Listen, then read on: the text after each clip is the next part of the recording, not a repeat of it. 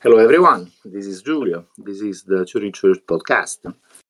I'm here with Derek Schwalen to share impressions we had after reading the biography of Elon Musk by Walter Isaacson and other things relating to Elon Musk and the space expansion in general. So how are you doing, Derek? Yeah, I'm doing okay in general. I'm here in Bangkok now and kind of on my way That's to cool. spending. Yeah, it's pretty cool. It's my first time here in like 10 years. It's a really diverse city. So yeah, it's a lot of fun. So have you finished reading the biography of Elon Musk, and how did you like it? Yeah, so in my case, actually, like I read like 1/3 of the book, and then I finished the last 2/3 with the audiobook. Just because have a lot of screen time, in my daily life. So it was just more comfortable for me. Yeah, so it was. Let me think about it. I don't know exactly where to start. I mean, we all know, a lot about Elon Musk already, and he's still alive, and he's still quite active on X, formerly known as Twitter. So that's a really interesting dynamic compared to like Walter Isaacson's biography about Steve Jobs, where a lot of people, read that book like posthumously after Steve Jobs passed away. So Right. that makes It is it really just unique another case situation. of biography of a living person written by Isaacson that I know of, and that would be the biography of Jennifer Doudna, the biochemist who discovered the CRISPR. Came out a couple of years ago, I believe. I have read half that book. Yeah, me too. Yeah, I kind of looked into that book a little bit, but yeah, that sounds really interesting. I gotta add it to my list. Do you find anything about Elon Musk in Isaacson's book that you did not know or did not think? In my case, I've been a big fan of Elon Musk and for a long time since the beginnings of Tesla, and later with SpaceX. So I kind of knew everything. Um, yeah, yeah. Nothing really new in terms of like the historical aspect of it, of the dates of when Tesla started, the dates of when SpaceX started, the his early days with Zip2 and PayPal. I was quite aware of things like the PayPal mafia and all that kind of stuff. Also, in my case, I didn't really find anything new that I did not know or think, both in terms of history and also in terms of the character of Elon Musk. But it was not informative, perhaps, because I knew or guessed at most of that, but it was a great read. For a couple of days, I was doing nothing but reading the book. Yeah, I had a quite interesting experience reading it or listening to it as well, because in the book, like it mentions that Elon Musk like frequently plays this mobile game called The Battle of Polytopia. Yeah. Yeah, which people call Polytopia. And so while I was listening to the book, I downloaded the game and I was playing Polytopia. And then I told my How wife, like, we? Yeah, that's yeah, I interesting. told I my wife, didn't think yeah, of that because I don't like playing games that much. But what yeah, kind of game is it? right. And so I told my wife to download it too, and we've been playing Polytopia together nonstop. So Polytopia is a game where each player takes turns developing their tribe and develops it into a civilization, and then the two civilizations go to war with each other. And so you can, add your friends, and it's a turn-based game. You can also play against the computer. So in the book, it's like an advertisement for this game, pretty much. Elon Musk regularly plays like with his brother, with different people in his life, maybe with his coworkers or something like that. And he actually plays the game in between meetings. So maybe he'll have a meeting about Tesla, a meeting about SpaceX, a meeting about something else, and in between he's playing Polytopia. So that's fun. Is it a realistic game like World of Warcraft or better, or a cartoonish one? I'm not much of a gamer, so it's kind of hard for me to explain it. It's kind of like a lower bit level game, I see. but it loads very quickly. And um, let's see, how can I explain this? So you develop technologies. So your tribe develops like hunting or harvesting fruit or farming or spirituality or all these different technologies. And as you develop them, you get more rewards, more points, kind of stars, which kind of act as money. And the more money you have, the more you can spend on defenses, on offensive attacks to your opponent. And so each player is doing it at the same time. And so, it was like reading the book and playing the game at the same time. I was thinking, like, oh, this is a great metaphor for his life, too. You know, his activity on Twitter or X, and how he is Interesting. an offensive and defensive player with people and in his businesses. So he has this kind of gamer. He's a pretty like professional ever gamer. So I think he has the same approach towards his professional life as well. Interesting. I didn't even think of playing Polytopia. I was about to say that I don't play games that much, but as a matter of fact, I have played the games a lot, but not because I was interested in the games themselves. I just wanted to take a look at the virtual reality technology upon which some games were based.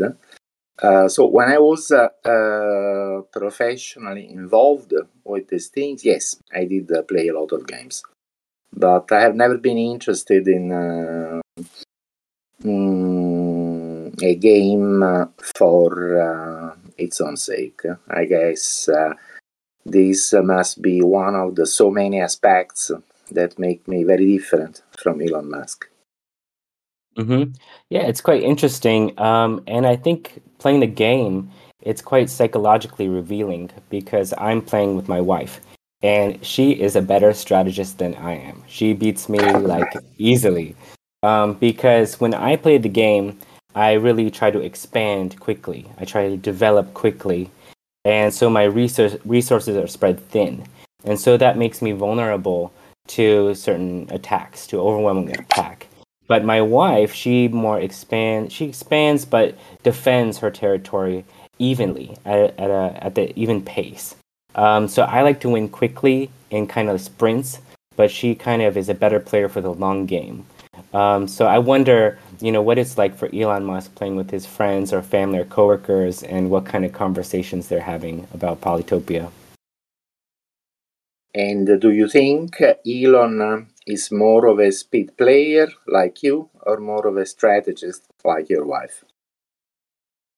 He probably can switch based on his opponent. I think he probably understands the psychology of who he's playing, and then can just, adapt and adjust his methods, his playing style. He's probably very unpredictable. Um, and yeah, yeah. One of the parts of the book that I found more interesting is the many descriptions of the work environment that Elon creates around him at Tesla, SpaceX, XAI, now X, formerly known as Twitter, and all that. On the one hand, it seems it does not seem like the work environment that one would enjoy, not the one that I would enjoy at least, because my impression is that he really demands far too much from his people. Like, forgetting everything else, forgetting that you have a family, forgetting that you must sleep at night. He demands absolute, relentless dedication to the job. And if he doesn't get that, he can be very abusive. He can be a very abusive boss. And, that's written by Isaacson very clearly, and also confirmed by other sources that I have seen. So I don't think there can be any doubt on that. I'm sure you had the same kind of impression, didn't you? Well, I think he takes, his companies very seriously, and I think he takes life very seriously. And people too can be offensive, especially in positions of power. Right. And so like he even named one of his sons X. And if you reflect back, Steve Jobs did the same thing. He named one of the early computers Lisa. And so they have this kind of all in, all out mentality. And I think he wants people that are on board with him. And if you're not on board with him, you're out. Right, but it's not only that. I mean, for example, suppose I had been working at SpaceX, which is something that I would really have liked to do, at least in a part of my life. I think he started SpaceX in 2000 something, I believe 2002. I was born in 57, so perhaps I was already too old at that time. But thinking to myself, I believe that, if I were 20 years younger, or maybe only 10 years younger, and without a family, and of course, if I lived in the United States, I would have done everything to work at SpaceX. Yeah, too bad that didn't happen. Now, I would very likely have been fired very soon.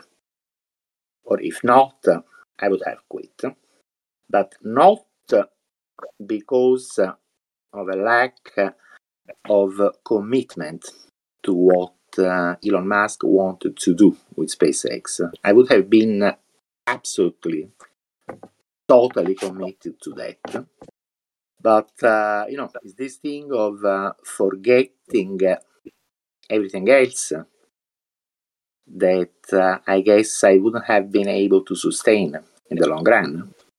And I have never been one who takes abusive behavior nicely. I mean, I have left jobs. I have left very, very well-paying jobs for that kind of things.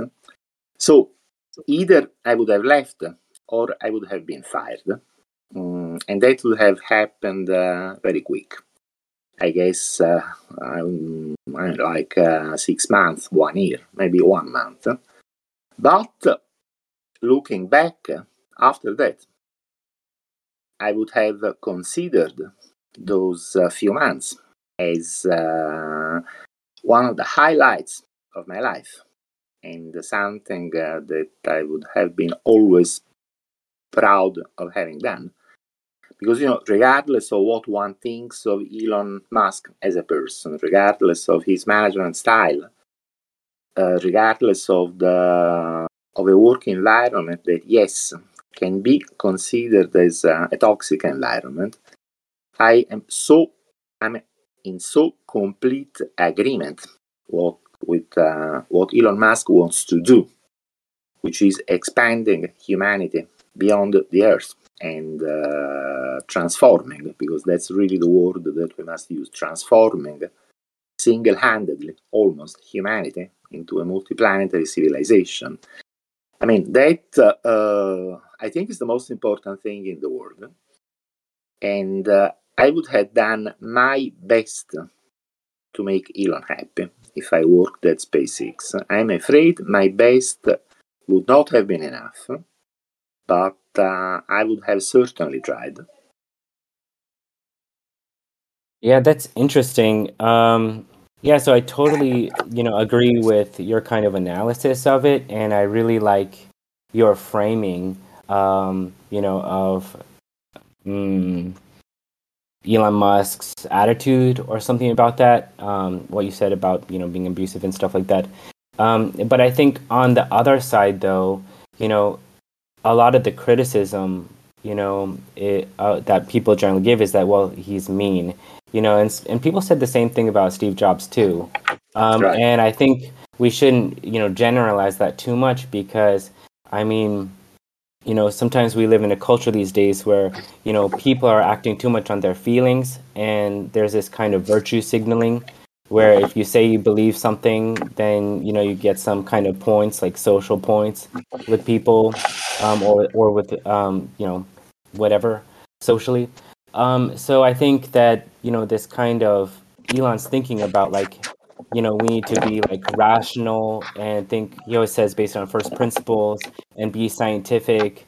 And I think that if he does see something wrong in this kind of process, kind of method of engineering, or in the design things, and then he says like, what the fuck is wrong with this? Like, why did you do this?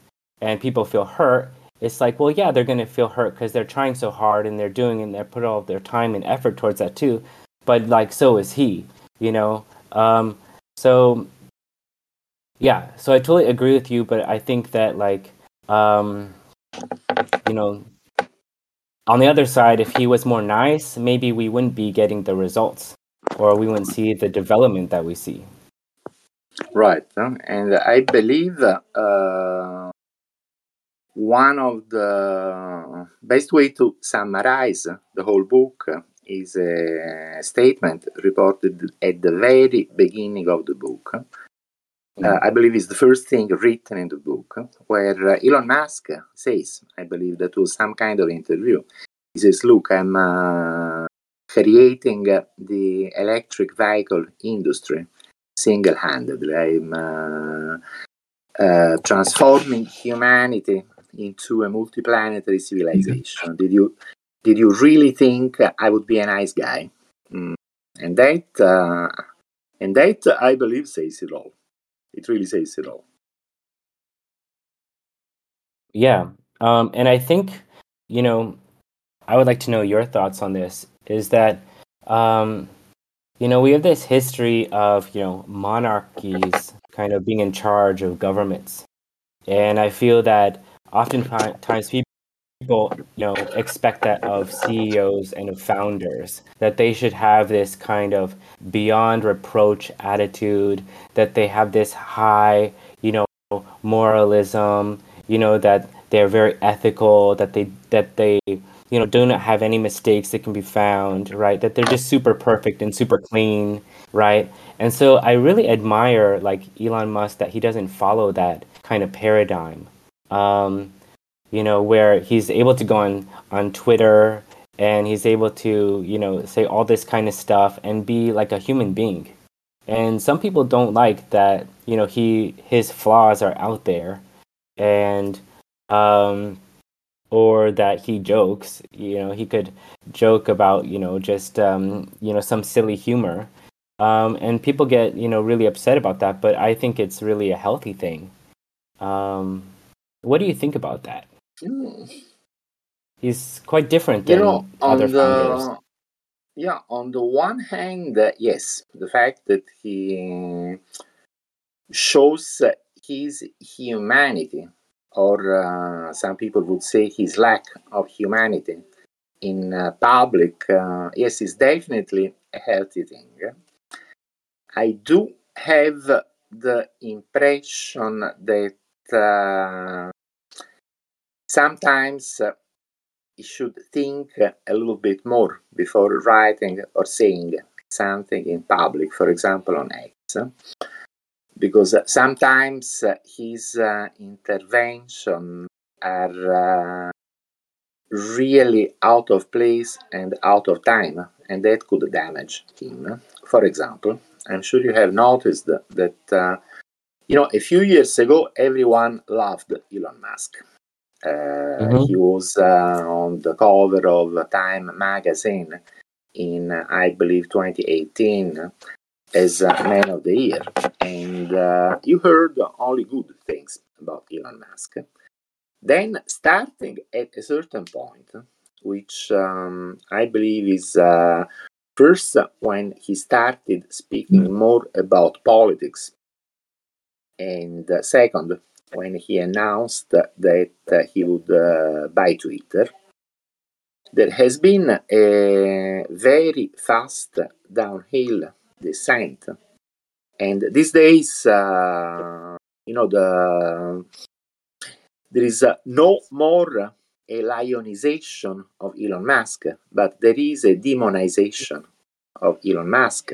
And you see that in a lot of press and a lot of media. And that, I believe, is also due to the fact that his personal style is a bit too blunt, and sometimes he says or writes things without really thinking about that. And that contributes to this impression. Now, that would be the point of view of someone in the street who happens to be reading some especially provocative thing that he says. Now, of course, I believe there are entirely different reasons for which the establishment is turning against Elon Musk now. That is, simply his disturbing existing equilibria of power, and he's making more difficult for many people to continue as they were doing. And you see that especially since he started walking in the very delicate world of politics and culture in general, like an elephant in a China room. A lot of people don't like that, not because they don't like his personal style. I believe the people in power don't really give a damn about that, but because he's threatening their power. And that's something that they do not forgive. Unfortunately, he gives them ammunition that they can use against him with his very blunt personal style, so that these people can manage to persuade people like you and I that he's a bad guy. That's my analysis of it. What do you think about, in the book, it says that, Elon Musk kind of likes to take risks and kind of be on the edge and kind of put, the chips all in on things, and that it kind of fuels him, that it kind of motivates him. And we're seeing that like at a huge scale now, where the effects of that, like, really affect like the whole trajectory of like humanity and civilization.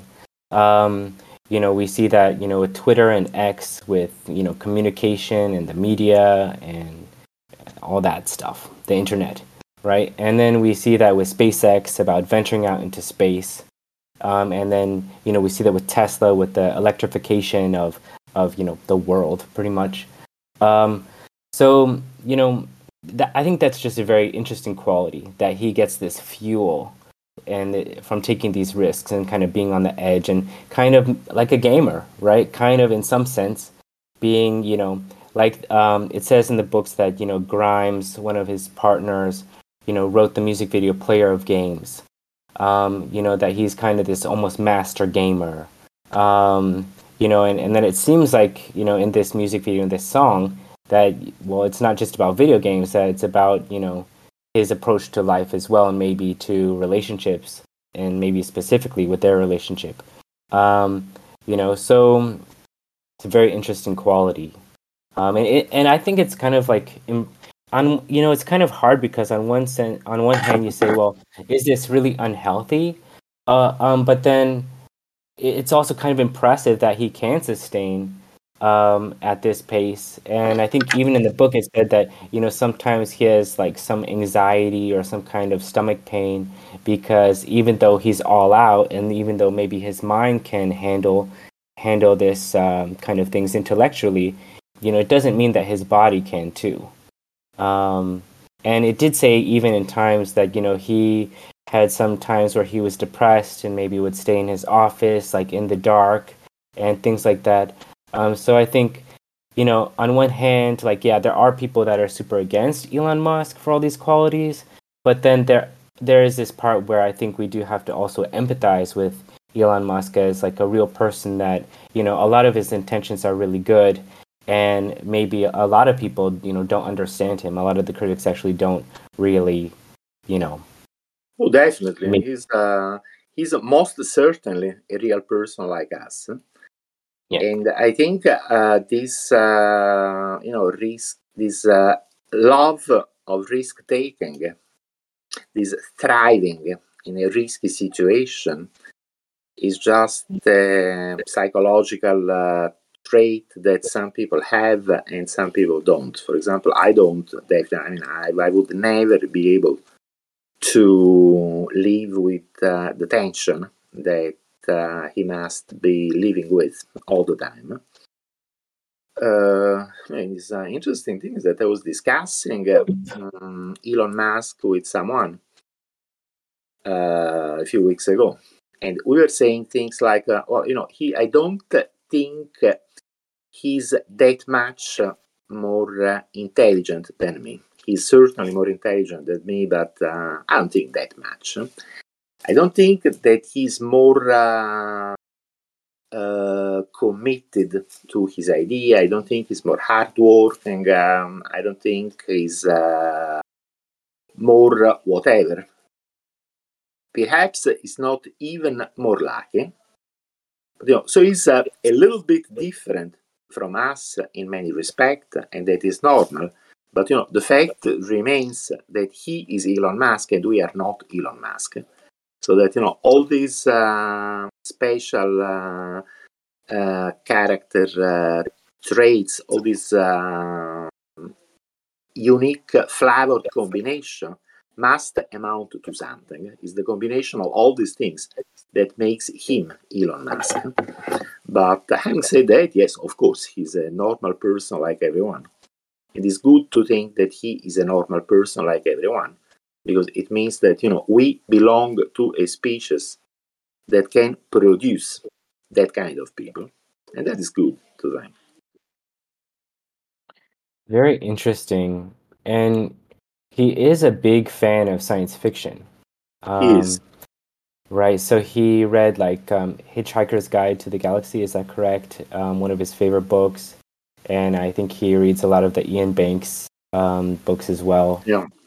And it seems like, he really kind of embraces these kind of future worlds, and he kind of sees, some of the like possible future endpoints of civilization. And he's thinking, well, how do we get from where we are now to being there in the future? Um, And that's a that quite for me interesting. is enough to forgive him for every bad thing that you could think, and perhaps I could also think about him. I mean, I'm not blind to the flaws and the shortcomings of Elon Musk. Well, he's a human being, so that of course he has flaws and he has shortcomings. He can be an asshole at times, but you can say that of everyone. We can all be assholes at times. Now, perhaps he can be even more of an asshole, even more frequently than other people. But these shortcomings are really nothing compared to what he is doing, which goes, in the direction that is important for humanity here and now, for the future of humanity, perhaps for the future of the universe itself. I mean, a world with Elon Musk is much better than a world without Elon Musk. That's my final everything that I can say about him. Yeah. I think, one kind of thing I was looking for in reading the book was about his relationships, like romantic relationships. I liked the stories. I liked the kind of stories about his marriages, and I don't want to be moralistic or anything about this, um, but I thought it was like kind of wanted to read, like, what are the like juicy details, and what happened, because in the book it kind of says like he was married to this person and this person later, and he had these children, and his certain children react a certain way to him, and he has, I think, 10 kids or something like that, 10 Something like children. that. Something like that, Yeah, definitely. a lot, and I imagine more to come, probably. Pardon the pun. But yeah, so that was one thing that was very interesting, in the book, was how did the people closest to him actually, respond to him? I was telling my wife, like, he might have flaws and he might have a lot of critics, but he still has partners, and women are still attracted to him and want to be with him, Right. and probably find him very interesting and a captivating person. So that says something, right? By the way, I didn't read those parts of the book with too much attention, but the question I was asking myself was: Are all of his children born with IVF techniques? Because I have the impression that maybe yes, at least the last few of them, and I was wondering if he ever had any kid conceived with the old-fashioned technique. That's very interesting. Yeah, he has a lot of twins, so I think a lot of IVF. Anyway, this is not that important. He's more than welcome to have kids in whatever way he likes. Yeah, And in fact, the thing that he says that it's good to have kids, that we should have more kids, that the real danger for the future is not overpopulation, but underpopulation. The fact that in Western societies, at least, people are not having kids, that's a very disturbing indication. And I completely agree with him. That is a problem, and it's a problem that we should address.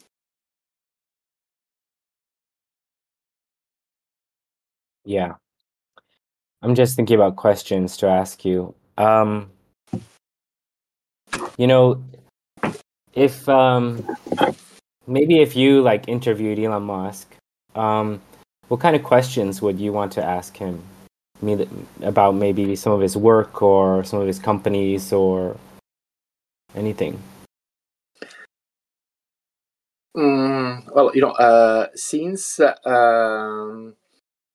I am not a professional interviewer, in the sense that I don't do this for a living, so I don't have to please a big audience.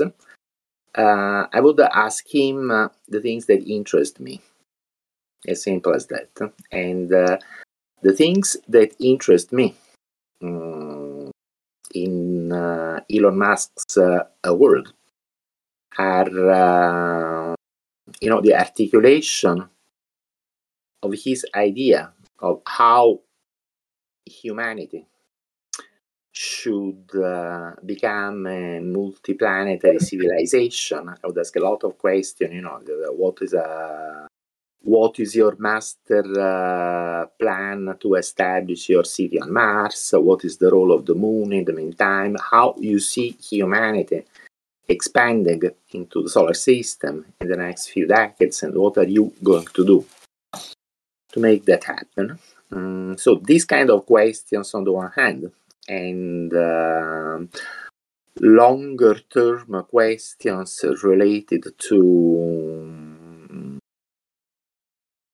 the place of humanity in the vast cosmos, what he sees as our cosmic future as a species, on the other hand. And I would ask him to link these two trends of thought with questions like, for example, how do you see your own efforts toward spreading humanity into the solar system in a wider cosmic context of unlimited expansion of life and consciousness in the whole cosmos? I believe he would have interesting things to say about that.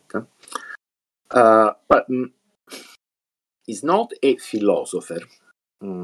He thinks about these things, of course, and he speaks about these things, but not really that deeply. I believe, for example, do you remember that conversation about the simulation hypothesis that he had a few years ago? I believe that was in the Joe Rogan's podcast.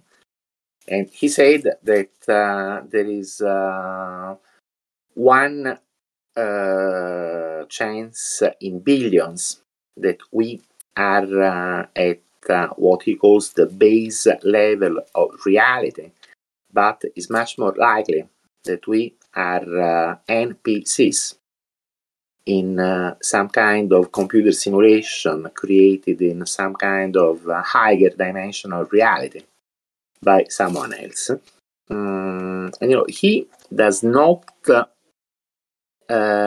speak of these things like a scientist or a philosopher that has been thinking deeply about this for a long time, but he does say interesting things, more like a working man's philosophy. He doesn't have too much time for that, but given that he does not have too much time to think of that, he does have interesting intuitions. And his long-term intuitions are what I would be mostly interested in hearing. Mm-hmm. Yeah, I think I would like to talk to him. If I got the chance to ask him questions or meet him, I would want to ask him about his mentality, his way of thinking, his approach to daily life, his management of tasks. I would want to know his mindset. He always talks about first principles, and I would like to know how he executes all of these ideas. And people definitely do, think differently, or in different ways. Some people think in more terms of like narratives and stories, but all people do, I guess. Other people think probably more logically than others, or more rationally than others do. So I would probably want to know, like, what is his own kind of approach in his own life. And then I found it really interesting because in a recent kind of forum that he did, it was like last week, he was on a panel and someone asked him about longevity. And in the past, he would always say things like, I don't think people should, live forever, or, have a lifespan that's too long, because we need to have the, refreshing of ideas, and, essentially that people need to die so the ideas can be refreshed. And so, older generations won't just like kind of have a stagnation of ideas, maintain a stagnation of ideas. But then in this forum recently, someone asked about longevity, and he said that, well, you might have the option to not die. Like, you might have the option to, live as long as you want. And so I thought this was a slight deviation. Yeah. Yeah, it's surprising. You must send me the link to that video. I'd like to watch it. He is not stupid. He's a technologist. So I guess I mean, it seems to me that he has the same attitude that I have, listening to what you're telling me. Things that I am, persuaded that the option to living for a very long time, the option of not having an expiration date will be will exist one day, not next year. I guess not even within this century, but technology and medicine and science are evolving toward a point where indefinite life extension will be possible. And of course, being a technologist, he sees that. He sees the progress in biotech, artificial intelligence. Now he has Neuralink, so he must be thinking at least about mind uploading, because that is sort of the logical endpoint of all that Neuralink is doing. So he knows that that can happen, and he doesn't seem to be too interested in life extension here and now, which is exactly my case. I mean, I think it will happen. I think it will not happen in useful time for me myself.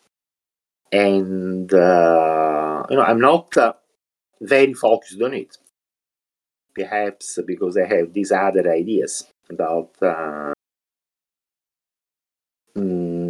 other options at life after death. And perhaps he has that kind of ideas as well. But I believe we both think that life extension will happen, but we spend the time thinking about mostly something else. But it's interesting that he conceded that indefinite life extension could be a good thing, because I have always heard him say the contrary. Yeah, exactly. So, of course I'm like happy about that. Because I like a positive view towards longevity, of course. There's a lot of haters towards that. Like, for example, Brian Johnson is another guy that's getting a lot of hate these days for, his meme of like, don't die. So yeah, big supporter of longevity. And I tend to like lean towards the like, kind of quantum mysterious possibilities after death. As you talk about a lot, I think that's, that seems like exciting. Yeah, Time will and tell. A related point is this about the children. Is I really do love that Elon Musk is pushing this idea, which of course is very politically incorrect these days, that having more children is good. Because you hear so much bullshit about overpopulation, sustainable development, and all that. And I say bullshit because they completely miss the real big picture, which is that a society cannot continue to live without kids. See what has happened in China with this one-child policy that they had to reverse. Having more people is good. If more people are too many for planet Earth, well, that's exactly what you're saying. That's one of the many reasons why we must not remain confined to this planet forever. And once we have a galaxy filled with trillions and trillions of human beings, among which thousands Einstein, thousands Picasso, thousands of all the best that humanity has to offer. Come on, you cannot tell me that is a bad thing. It's a good thing, and it is one of the many reasons why spaceflight and becoming multiplanetary is important. I'm absolutely persuaded of that. yeah, and I think we'd be missing out if we didn't talk about, the portion of the book that talks about his relationship with his father and how that kind of shaped his mentality and mindset. Because you see in the book how, he goes and lives with his father, who's said to be quite, abusive and manipulative in the book, and maybe gives, he got some of his edge, from that influence. But you see that he gives his father like chance after chance after chance, you know, to have a relationship with him. But as of this time, when the book was written, he kind of, you know, maybe cut ties a little bit with yeah, his father. So you know that is a very interesting and I guess humanizing point as well, right? Um, It is, yeah, and as a matter of fact, it was the opening of the very first interview with Isaacson.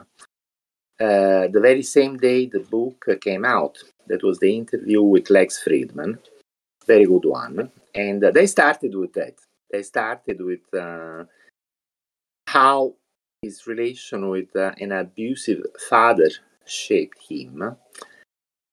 Now, I don't know, doesn't everyone have some unpleasant childhood memories? I believe everyone does. And since we are all human beings, again, and we are all vulnerable to self-pity, then I guess everyone thinks of these bad childhood memories as something more than what it actually was. What I think, he had unhappiness problems in his childhood, like mostly everyone, at least like mostly everyone that I know of, perhaps except Walter Isaacson. He says in the same interview that he had a very rare happy ones. childhood in a place that he loved, and that's why he wants to give something back to his loving community and all that.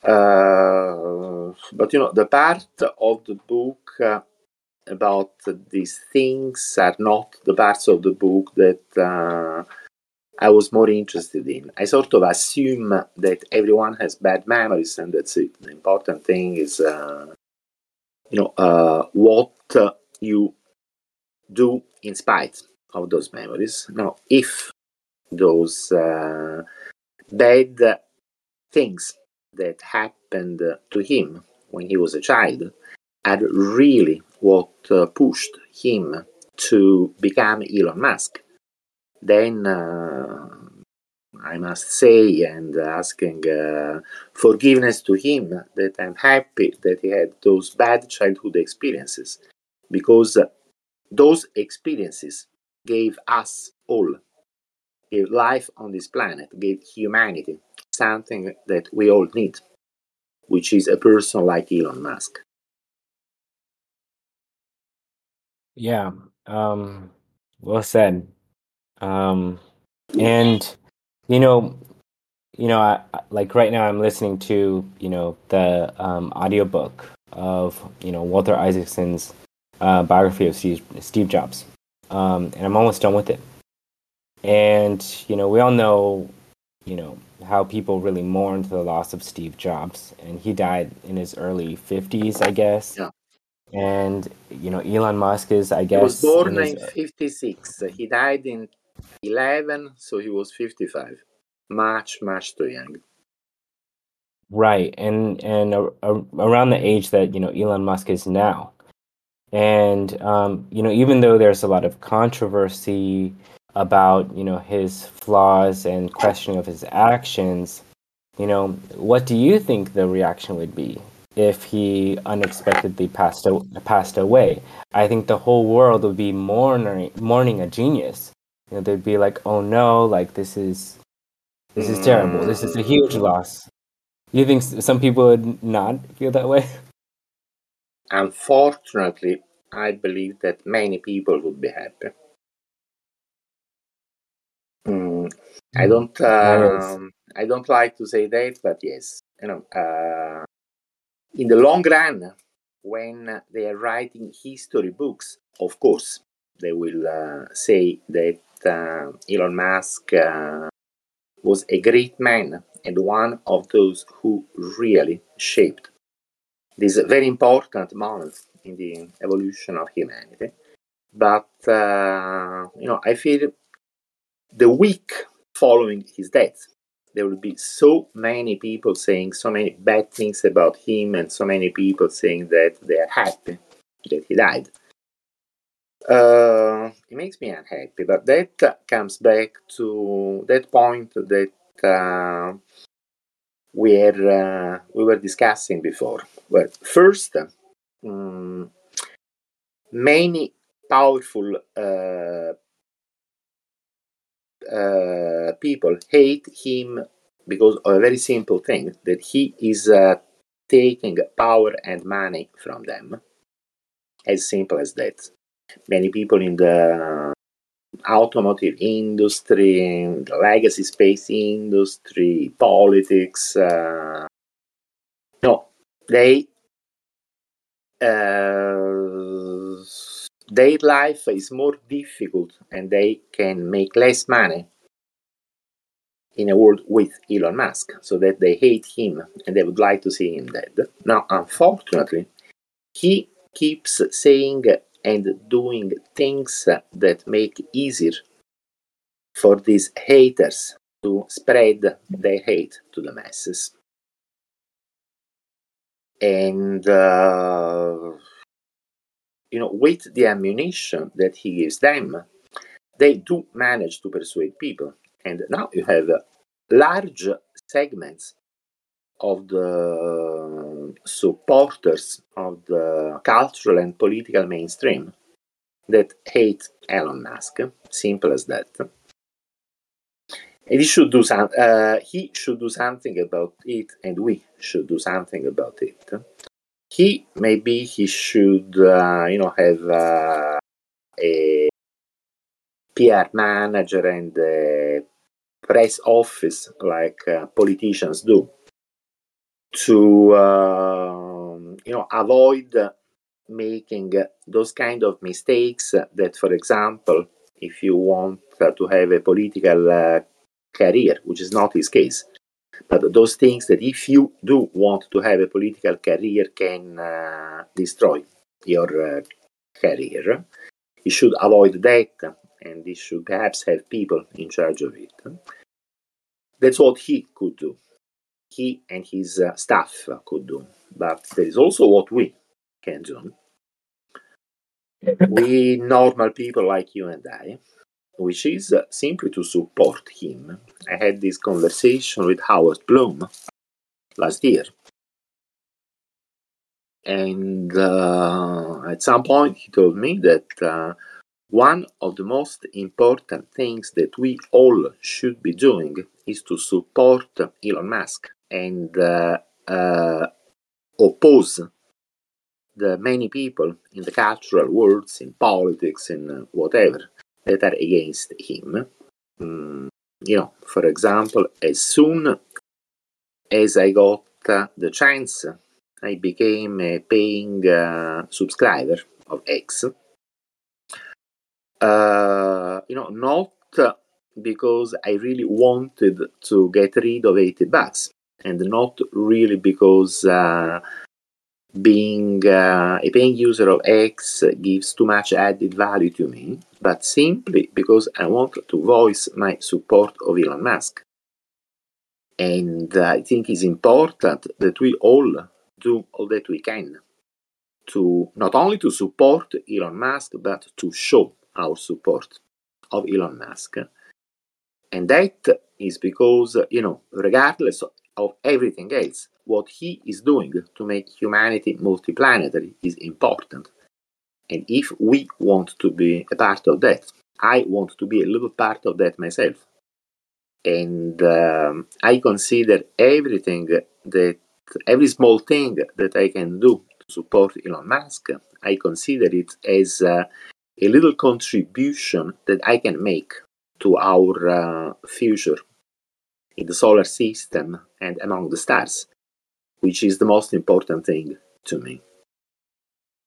Yeah, and I like that you take a lot of photos or pictures, when there's some important SpaceX launches, and you share them, on your Twitter or social media. That's pretty cool. I say that Yeah, to and me, these things are like a religious service. I watch right. a SpaceX launch like I watch Mass. And I'm very much looking forward to the second flight test of Starship, which unfortunately doesn't seem happening before the end of the year. But I watched the first one like I would watch Mass, and I'm going to Yeah. watch the next one like I would watch Mass, like a cathedral. The Starbase is a cathedral. It's a cathedral that reaches to the sky, full of all the wonder and all the sense of the numinous that our grandfathers used to feel in the cathedrals of our history. Yeah, definitely, definitely. Is there anything, that you felt was missing from the book? Is there anything that some kind of stories or some information that you kind of felt could have been added, to make it, you know, Let me think about that, but no, not really. Not really, I think. hmm It Yeah. was it was quite complete. It talks about all the companies, current and past, of Elon Musk. He talks of his family, his relationships, his life history, highlights. I think, no, I think it was reasonably complete. And Isaacson is probably the greatest biographer of our time. At least his other biographies were great. I think the only ones that I haven't read so far are that of Leonardo da Vinci and that of hmm Benjamin Franklin. I want to read them as well. But he is a professional who does a complete job, and I think he had a lot of access to Elon Musk, much more than his other biographers. I believe he has been seeing Musk very frequently and attending meetings and talking to his collaborator and family members and relationship for years. I think he has done a good and reasonably complete job. Now, of course, there is something missing from the book because Elon Musk is only 52, I believe. And I hope he has a very long and very productive life ahead. And I hope that he will do many other things for us. mm Um, Interesting. Yeah, I think I would also enjoy hearing maybe some short stories about certain situations. Like I enjoy reading about, oh, they went to this restaurant and ate this, or they took a flight here and he had this conversation. Like I love all the details. Um, yeah. Maybe those things will be in the new biography of Elon Musk that Isaacson or someone else will write in like 20 or 30 years. Yeah, right. Yeah. I was thinking about that too. What do you think? I have a far out, question. It is, maybe we'll, end sometime soon. Far out question. If there was like super advanced alien civilization or some, super high tech, futuristic, you know, other civilization that had, some quantum, capabilities and could see across space time, and they're on the other side of, what people term as the singularity, or they're on the other side of, landing on the moon, landing on Mars, exploring, outside of the solar system and other galaxies, you know, what do you think they would say about this time in our history? What do you think they would say about, you know, Elon Musk or SpaceX or the attempt to build Starship? You know, what What do you think their their perspective would be. Really advanced civilizations would say, you mean? Yeah. That's Or their analysis of this is where they are right now. yeah. A really advanced civilization is a civilization that knows much, incredibly much more than what we know. One of the things they would know is that there are many life forms in the universe, and that every life form that reaches technological maturity goes through a similar evolutionary phase that we are living through now. They would know this, and they would also know things about the nature of the universe. Now, this is enhanced based on what I think, but yes, perhaps advanced civilization have found out than what I think is true. And what I think is that there are universal forces that lift all forms of life, or most forms of life, out of their planetary cradles and call them to play a role in the evolution of the universe itself. And they would know that those larger universal forces have been at play in the evolution of those other civilizations that have become galactic civilizations. And perhaps they would say something like that, something like Elon Musk being a manifestation of these universal forces. In this sense, yes, Elon Musk is a person, like we all are. I like to say that when he sits on the toilet, he does exactly the same thing that we all do. But besides being a person, he is also a manifestation of these cosmic forces that want us to expand outward. And perhaps really advanced civilizations out there would recognize this fact. Yeah, that's very beautiful. Yeah, very beautifully said. And I wonder if sometimes we just, have very limited bandwidth. That sometimes our, intellect has some cap, and that we really struggle, with our ability to analyze things, our ability to problem solve, our ability to manage our biology, and so we have this, limited communicative bandwidth towards the development of humanity, and it's kind of Maybe Neuralink will change that. That's exactly where I was going. That one of Elon Musk's kind of pursuits is Neuralink, to expand the bandwidth itself of human communication, and then integrating it with AI, which he has also started a company to do so as well. So, I mean, just his, the contributions that he has made alone towards this kind of futuristic, some people say transhumanist kind of future, is just astounding.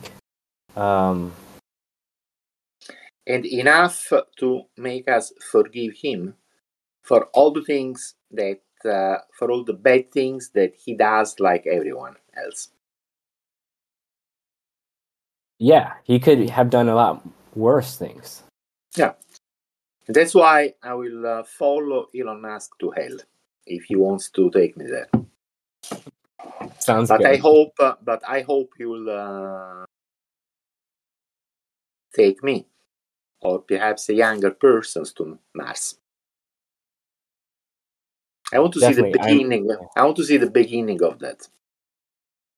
Yeah, that's one of my biggest hopes is, seeing the moon landing, seeing the Mars landing, I just want to have like the biggest party ever, on these occasions. Going back to this point that we're discussing about how it would be to work for Elon Musk, I mean, I said that it would be a nightmare, but a nightmare that I would like to have. But some time ago, I thought that, as a matter of fact, it is the other way around. I don't have to work for Elon Musk because it is Elon Musk who works for me. Because, he is spending all this time, he's spending all his energy, he's spending all his money, he's investing his brain power, which is greater than mine. He's doing all these things to achieve exactly what I want humanity to achieve. So from this perspective, he's working for me. Yeah, And yeah, I I'm love very that. and he's working for you. And we must be very happy to have someone like Elon Musk as our employee. Definitely, definitely. It's a great time to be alive. And I pay him only $80 per year. That's a bargain, isn't it? Yeah, yeah, for sure. Yeah. Yeah.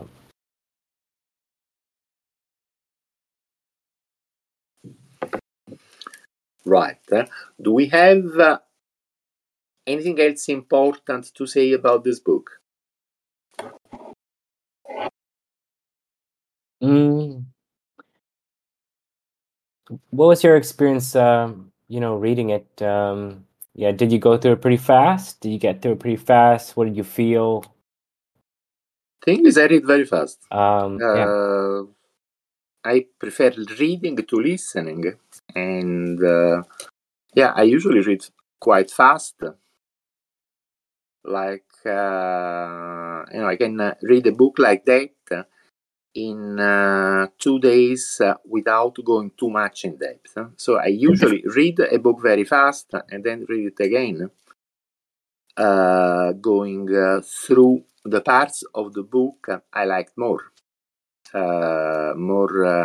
carefully and taking a bit more time. Would you recommend it to others?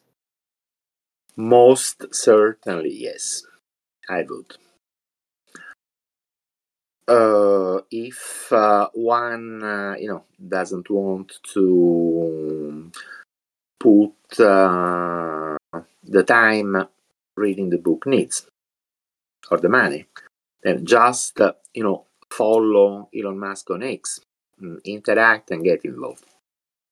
You don't want to miss the opportunity to be a small part of what he is doing, which is, I want to say that again, the most important task that we face now is to begin our expansion to the stars.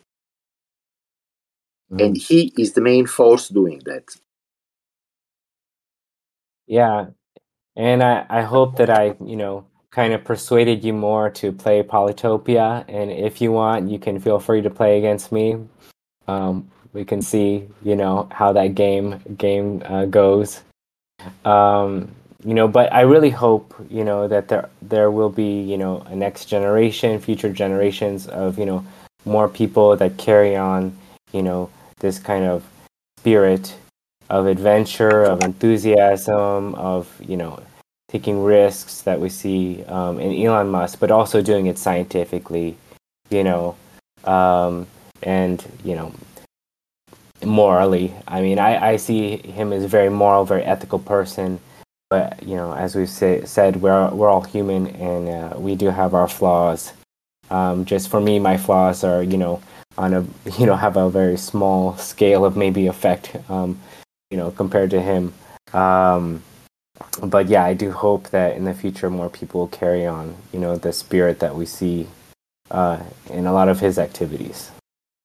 I do hope that there will be thousands of Elon Musk in the years and generations to come.